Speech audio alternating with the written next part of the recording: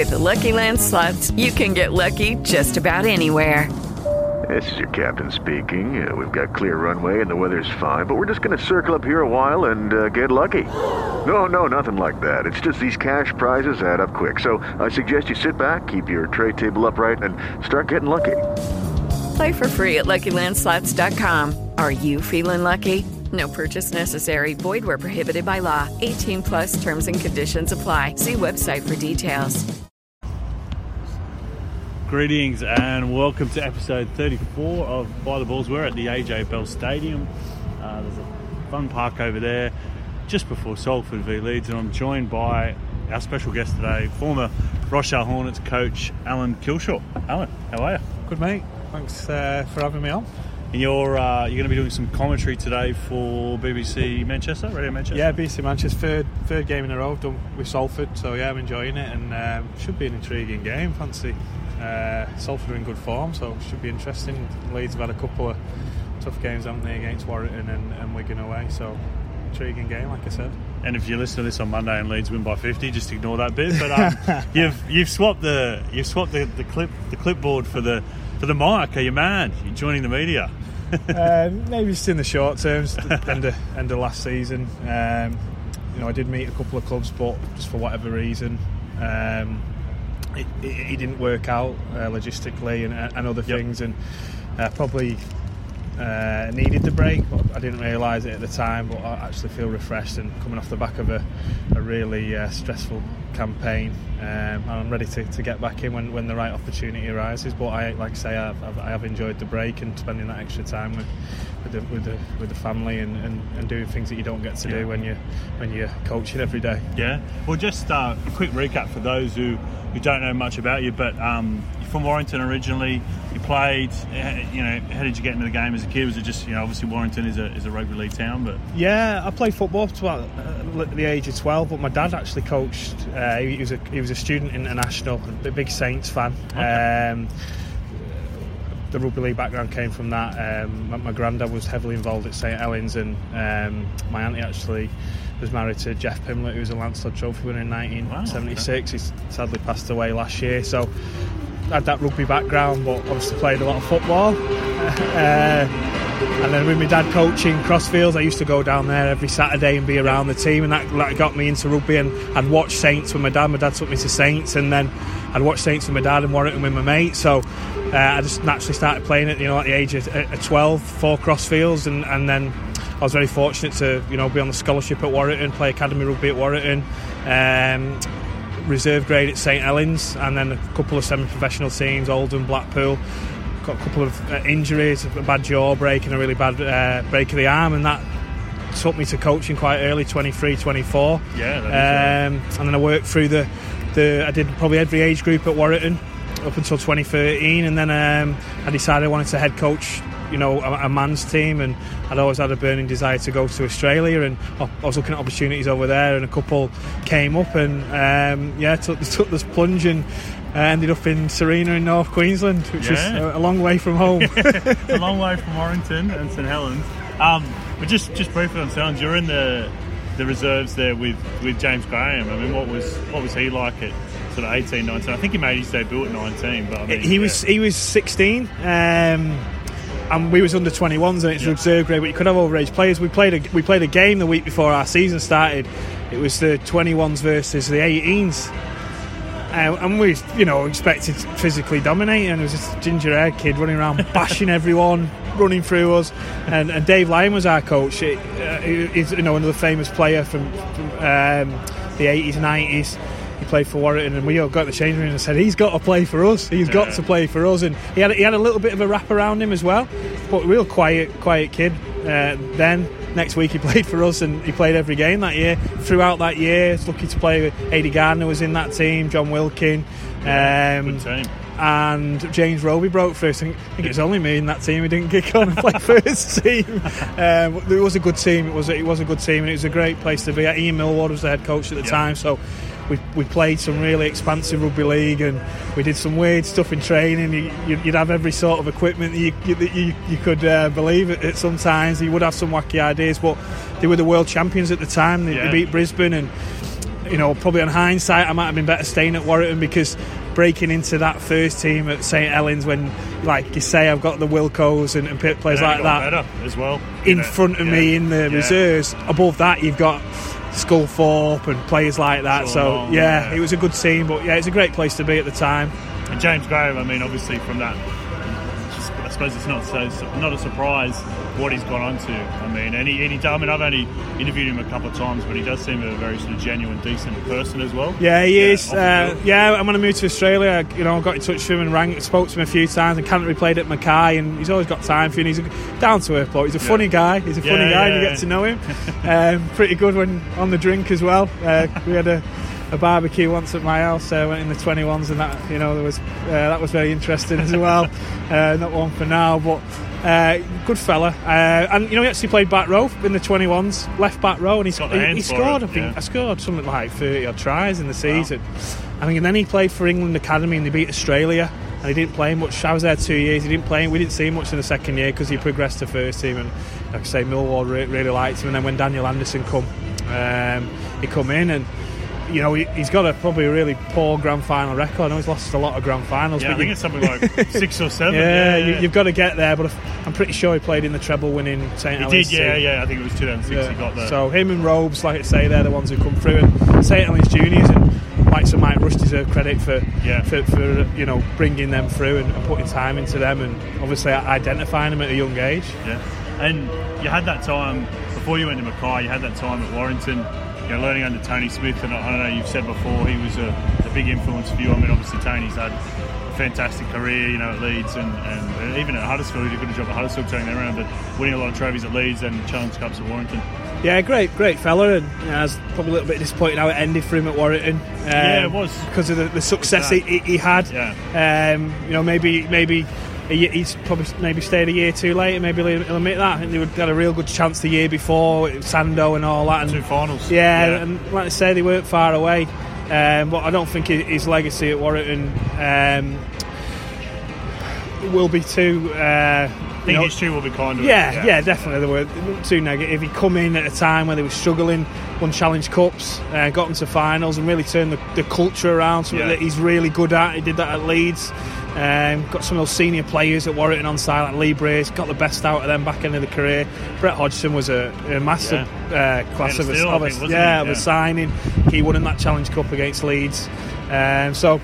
And just learning off Tony was really good. We had the offices there, so I went development and the community side, but we had all in the same place. And my door actually backed on, so I used to listen on the door when they were doing review and preview, picked a lot of things up, and you could question him on a few things. He'd always have time for you. He did a lot of seminars, a lot of stuff in the community for us. And again, when I went to Australia, he was always at the end of the phone. And then I was very fortunate when we came back and took the Rochdale job that we were dual registration with Warrington, and he did look after us in those first couple of years, and he had good staff around, and Richard Agar, and I could go in and watch and pick things up. So I do owe a lot to him and the time that he'd give up to develop himself as a coach. And you moved to Mackay. For those listeners who don't know, I suppose it'd be North Queensland, far North Queensland, but I mean it's tropical. Queensland. Yeah, tropical. It's very tropical, very hot. But a real rugby league heartland. I mean, I think the club you were at, Serena, Dale Shearer, Wendell Saylor, Daly Cherry Evans. Yeah, Kevin Campion. Yeah, Marty Bella. I mean, a few legends. I think it's quite remarkable. It's only a real small town. It'd be what, like 60,000, 80,000 maybe, or even less than that. Yeah. It's not big. No, it's not, and it's on the outskirts of Mackay, so we were often sort of forgotten about. And one thing I had to do there, you couldn't bring in many players because the Mackay teams were so strong, and there's quite a lot of teams in Mackay. Brothers South were really big Magpies, and they had big Leeds clubs where we didn't. What we had was real local talent, and first couple of seasons we just improved every year. When I first got there, it was a big culture shock for me. And talk us about that, because I mean, for some people who don't know, particularly if you're an Englishman going out to Australia, you're going to cop stick.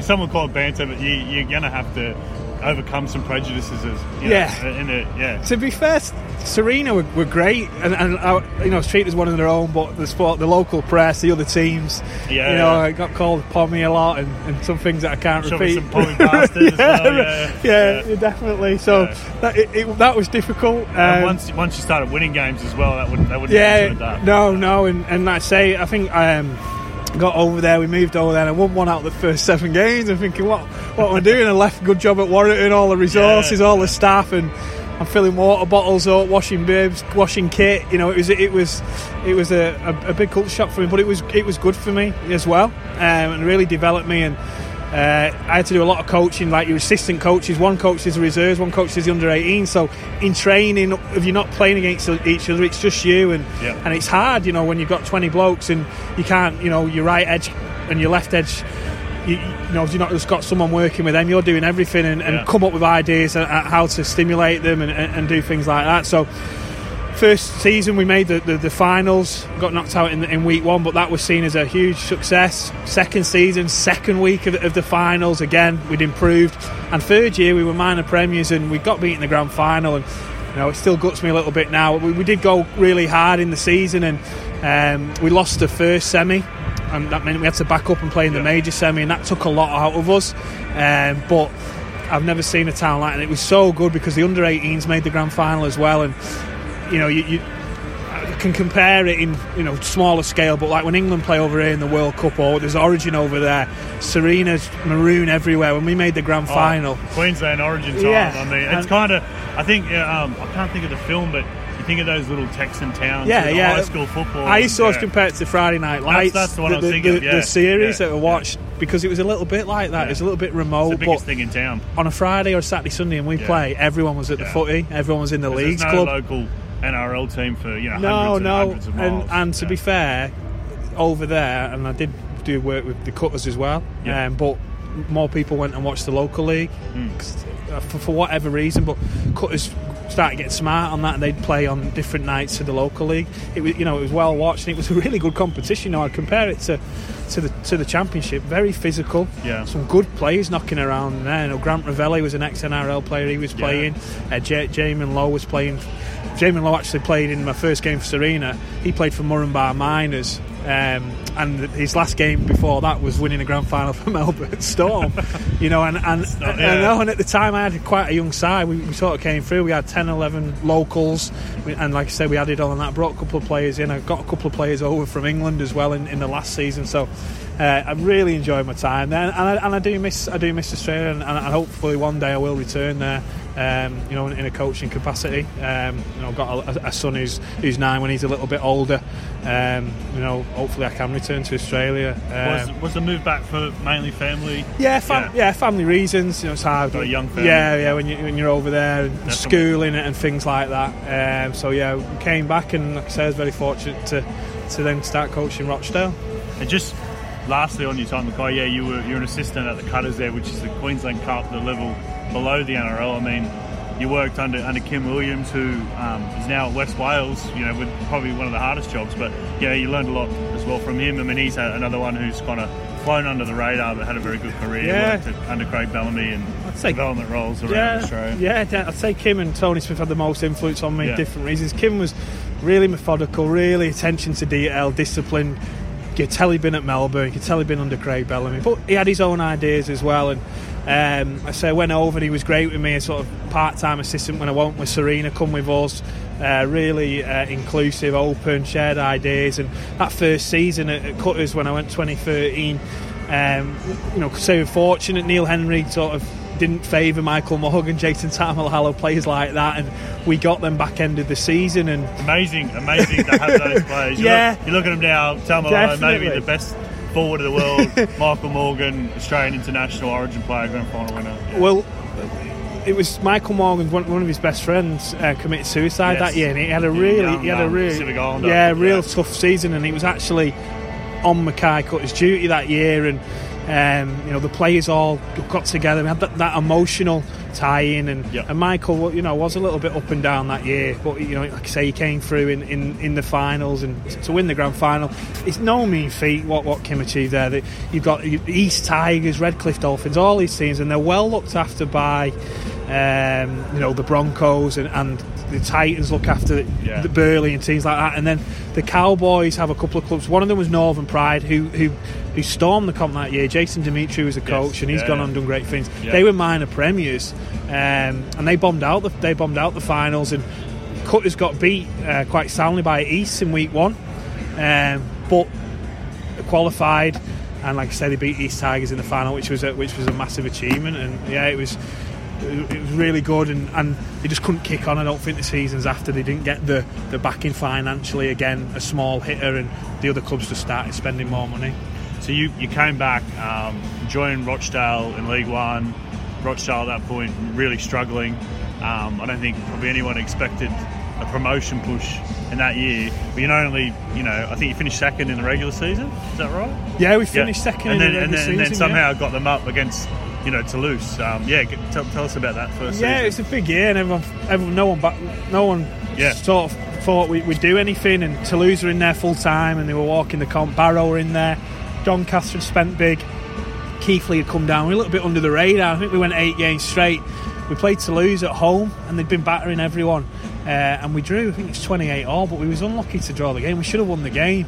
But it was a big boost for the lads, and we had a little bit of dip when we come into the Super 8s. I think we won 1 out of the first 4 games. But, you can't stay up all year. We finished strongly, and then we went to Toulouse, and the rest is history. And probably write a book on that game alone, and our preparation. Everything was spot on, and some player. We were fortunate that year. Picked up players like Chris Riley, cheap, and he come up with a big play. And I'd had a couple of lads in Australia, Lewis Galbraith, Ben Moores. No one knew about these blokes. We did after that year. Joe Tyara, another one, Virginia, who we got from Mayfield. We recruited well, and we were sort of a team that players that nobody else wanted. We had a front row called Samir Tayori, who'd been at a lot of clubs as well. He had a good year. He was good in the final, and we knew everyone on the day had to be on the metal. And we also spoke about Toulouse coming out. We were 16-0 down. We were a 20-1 shot, and we were 16-0 down after 20 minutes. That's crazy. Went in 16-8, got the next try, and then they scored. I think it was a minute on the clock. It's 24-22. There's not a team in the world I wouldn't like to have the ball needing a try with a minute to go, and they started spinning the ball around. Carella's on the ball, Ford's on the ball, and they made a break, and it was 13 men just went across, and they had a winger at the time, Minga the winger. Oh yeah. And we just went across and tackled him, and that was it. The hooter went, and we had one supporter in the ground. So there was whistles and boos, as you can imagine. The French supporters, the Toulouse supporters, weren't too happy. And I know the chairman at the time, Mark Wynne, tells his story. They didn't even have the Rochdale ribbons for the trophy. So it's a little bit embarrassing for Ralph Rimmer, who's giving the trophy. A lot of our lads were saying, we had a siege mentality, I suppose, and the lads said, you didn't get the result you wanted, and a lot of a mindset was they wanted Toulouse to go up. I'd been to the RFL Awards on the Tuesday night before. Championship and and Hughes had got Coach of the Year, they got Team of the Year. They were already up, and it's a Monday night, and I couldn't wait to get home. I couldn't wait to get into the team meeting on the Tuesday and tell the lads.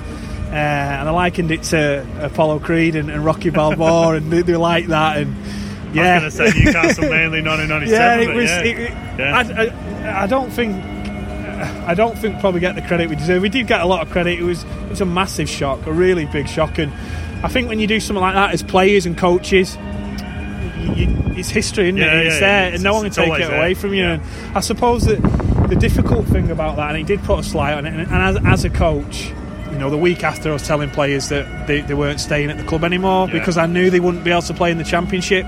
Very hard thing to do when you've just won a competition, when you've just made history, and that is the hard part of the job. And after all the euphoria, I think got to the Wednesday and thought, shit, I've got to tell some blokes they won't be with us next year, and that was hard. That was hard to do.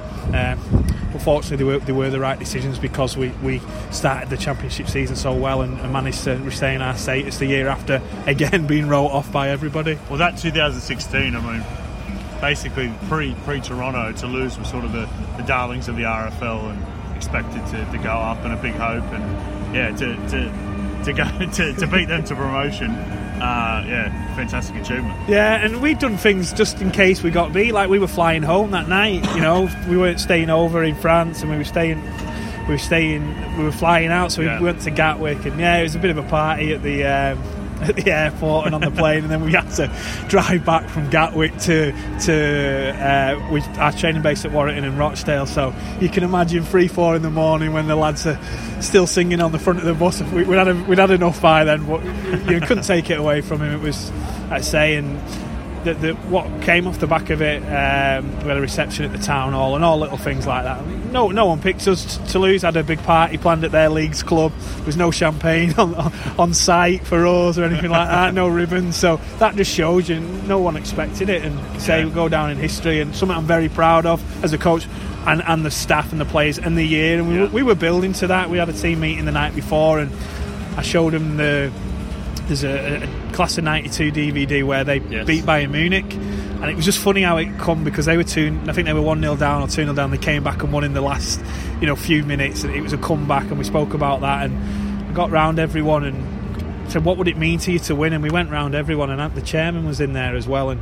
Mark Wynne, and he was actually in tears. Said, he got into rugby league because of his father. His father had passed away, and he was really emotional, and he couldn't have gone any better. That meeting, I think everyone just realised, and sometimes you just get a feeling, and I left that room and thought, we're on here. Next day we did a couple of things differently. When you go to Toulouse, it's like a sauna in the changing room. You open the window, there's a barbecue outside, and smoke coming in. We'd already been there. So we got changed at the hotel in the aircon, and we got there really late. We got there just before warm-up, and I don't know if it put them... It was Wigan, done that at Castle. I don't know if it put them off a little bit. People are queuing up, and we're rocking up out the bus in our kit, and just little things like that. We got stuck in traffic a little bit, and I thought, this is going to backfire. But just little things like that. Everything went to plan on the day. Like I say, even at 16-0 down, we were a chance, and like I say, really proud of what we achieved there. And like I say, we weren't even tipped to make the playoffs that year, and we went up as champions. Yeah, amazing. And the next year, again, you're in the championship. I think it was Bradford were... They weren't... No, they were... Bradford in there, they were minus 12. Yeah, administration. But you're in the championship. There's some big clubs in there. You're probably the lowest budget, or one of the lowest budgets. Yeah, definitely. And somehow you managed to avoid promotion. And what was the... I mean, take us through the start of that season, because you won... first 3 or 4 or 5. Yeah, I mean, you basically started like a house on fire and stunned everyone. Yeah, I was nervous and worried, and we had Dewsbury at home week 1, and they're a team, renowned for just doing enough in the championship. They had some seasoned players, Sykes, and tough and physical. And then Wakefield didn't have a game. Suddenly they had Fafita and Caton Brown and all these players. Dual reg. Yeah, and look, I've used dual reg. I've needed it, but we put a spin on it, saying, well, he can't be confident in his own players, and he's got that mindset about us. We had a really good pre-season, really good, and Miles Greenwood as my conditioner. We'd recruited players. We'd nearly beaten Warrington. We'd beaten Oldham in the Law Cup, which was a friendly, but it's a bit more. And they're in the league above. Yep. We ran Salford close, so we'd had a good pre-season. You never know how you're going to go. Everyone always thinks you're going to go. You're nervous. We come out and we beat them 46-0. We hadn't nilled anyone in League One. Even Hemel had scored against us. So then everyone was like... The week after we went to Bradford, again, full-time team. Really muddy game, wasn't it? It's snowy. Yeah, snowy, right, it was, yeah. But again, we were down 12 points at our time, came back and beat them. Week after, we played Hull KR, they only beat us by 8 points. And we were disappointed. We were disappointed. I look back now and I give the lads a spray after the game, which is, they're full-time, million budget. We're 150 grand. Sean Lunn and those and then the week after that, we played Halifax, and people think, you should beat Halifax, after all that, and we got beat, and everyone probably thought bubbles burst. And we went to Featherstone away in the mud and beat them by 2 points the week after. So every time people wrote us off, then it sort of hit us week in, week out, and got injuries, and we went 10 games without a win. We got knocked out in the Cup at York. And and the spirit of the team was still there, which was the most pleasing thing. And we're playing at Blackpool Bash against Oldham, and we were renowned for comebacks. The same at Serena. I don't know what it is, just my teams don't start well, but we were down by 20 points with 50 minutes to go. I think we were down, something like that. Could be 32-12, something like that, and we steamed home. Yeah. And to be down 20 points, not won a game, in 10, to come back and do that was on Sky as well. It was brilliant, and just give everyone a lift. And then I think we went loss win, and we just did enough then we sort of limped through the Super 8s. We got there, and it was interesting. Barrow were a bit the same last year. They'd gone really hard, and it caught up with them at the end of the year, but they had enough points in the bag, and we needed to beat Swinton at home, and we did do. And like I say, we did enough and stayed up, and again against all the odds. Great first 2 seasons, really good, really. Like I say, successful for Rochdale to compete in the Championship at that level. The year after, been well documented, as a really tough season last season. I mean, last year, kind of a weird season. You come in and you've got probably even more bigger clubs in terms of spend. You got Leigh, Toronto. I mean, they're probably spending maybe 1.5 million more than you. And then obviously the change of the structure sort of towards the end, which changed the boundaries of which helps us. But like you say, you're looking at that, and this might sound quite remarkable. We had a smaller budget in the second season. I was going for meetings with the board and pushing for more funds, but unfortunately, our biggest gates that year, which at this level, it sounds strange doing professional sport, was at Oldham, Bradford and Hull KR. Hull KR got promoted and Oldham and Bradford got relegated, at our expense. So I've gone into the board and they're saying, well, we've lost these gates. Toronto and Toulouse are in the league, and we had less money. And Toronto and Toulouse, even though they are big spenders and big profile, they don't bring a lot of away fans compared to Bradford and Hull. No, they don't. And I think there's another, a couple in there as well, Sheffield and teams like that. So obviously they're working out a budget. Off the field, and been as successful on the field with Rochdale. There was 5 CEOs since I was there. A couple of interims. When we went up, Ryan Bradley was really good CEO. He just took a job at Burnley. So when we went up, and we should have been riding on that success, if you like, we didn't really have anyone in place. Neil Wood came in, who's a Rochdale lad, and he's done loads of work with the RFL. He was good, but probably came in a bit too late, and then the CEO came in January, so things were putting on the back burner, and the budget got cut. And then again in Jan, I lost quite a lot of my better players. The market was getting blown out because of the structure you were talking about, and the teams that had come up with Barrow and Toronto, who were stronger than Rochdale. And look at the Championship this year, York have gone up, Bradford have gone up, and there's teams there that you fear for, because when the teams are coming up stronger than you and you're in there, it is a worry. And it was a really difficult campaign. We ended up with a really young squad, quite a lot of things off the field went against us. We didn't get our first 3 games, just things like that across the way. I lost my captain. It's a really bad facial injury. He was in hospital in a coma after the league game. So there was things that went against us. Warrington had quite a lot of injuries, so dual reg. So it was what's next. It was a day-to-day thing, and then some of your better players are getting frustrated and leaving as well. I lost my best centre to Batley at the start of the year when they were asked to take a pay cut. A couple of players retired through injury and things like that. So it was a difficult place to be, and obviously when you're fronting it up after some bad results, or you're fronting up every week, you've got to stay positive, keep your staff and players. So it does have a drain on you and the people around you as well. I say it was tough, but at 36, it's a good learning curve for me, and it'll stand me well in the future. So it was obviously your decision to leave at the end of last year. Was it part of that? Was it because you felt you couldn't take the club any further? Obviously you've been promoted, you've kept them up 2 years. There's not more money coming in. There's probably less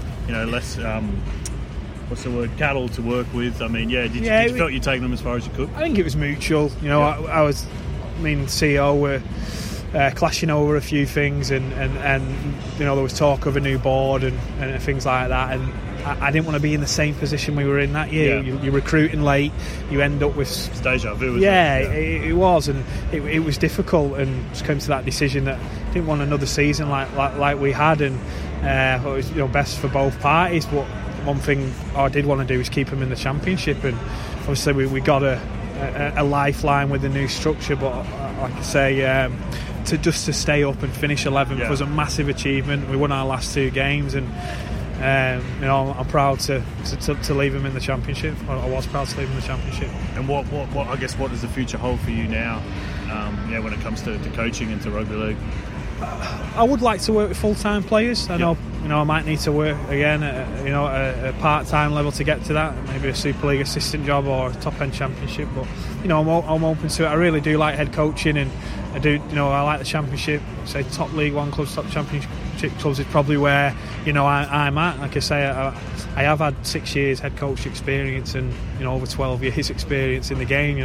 Say I got injured early and went into coaching, so coached at every level. So I've got quite a lot of experience at a relatively young age for a coach. Although I know I don't look it, but I think that is coaching. So let's see what opportunities come up. I need to obviously dip my toe back in, whether something comes up in the season or back end of the season.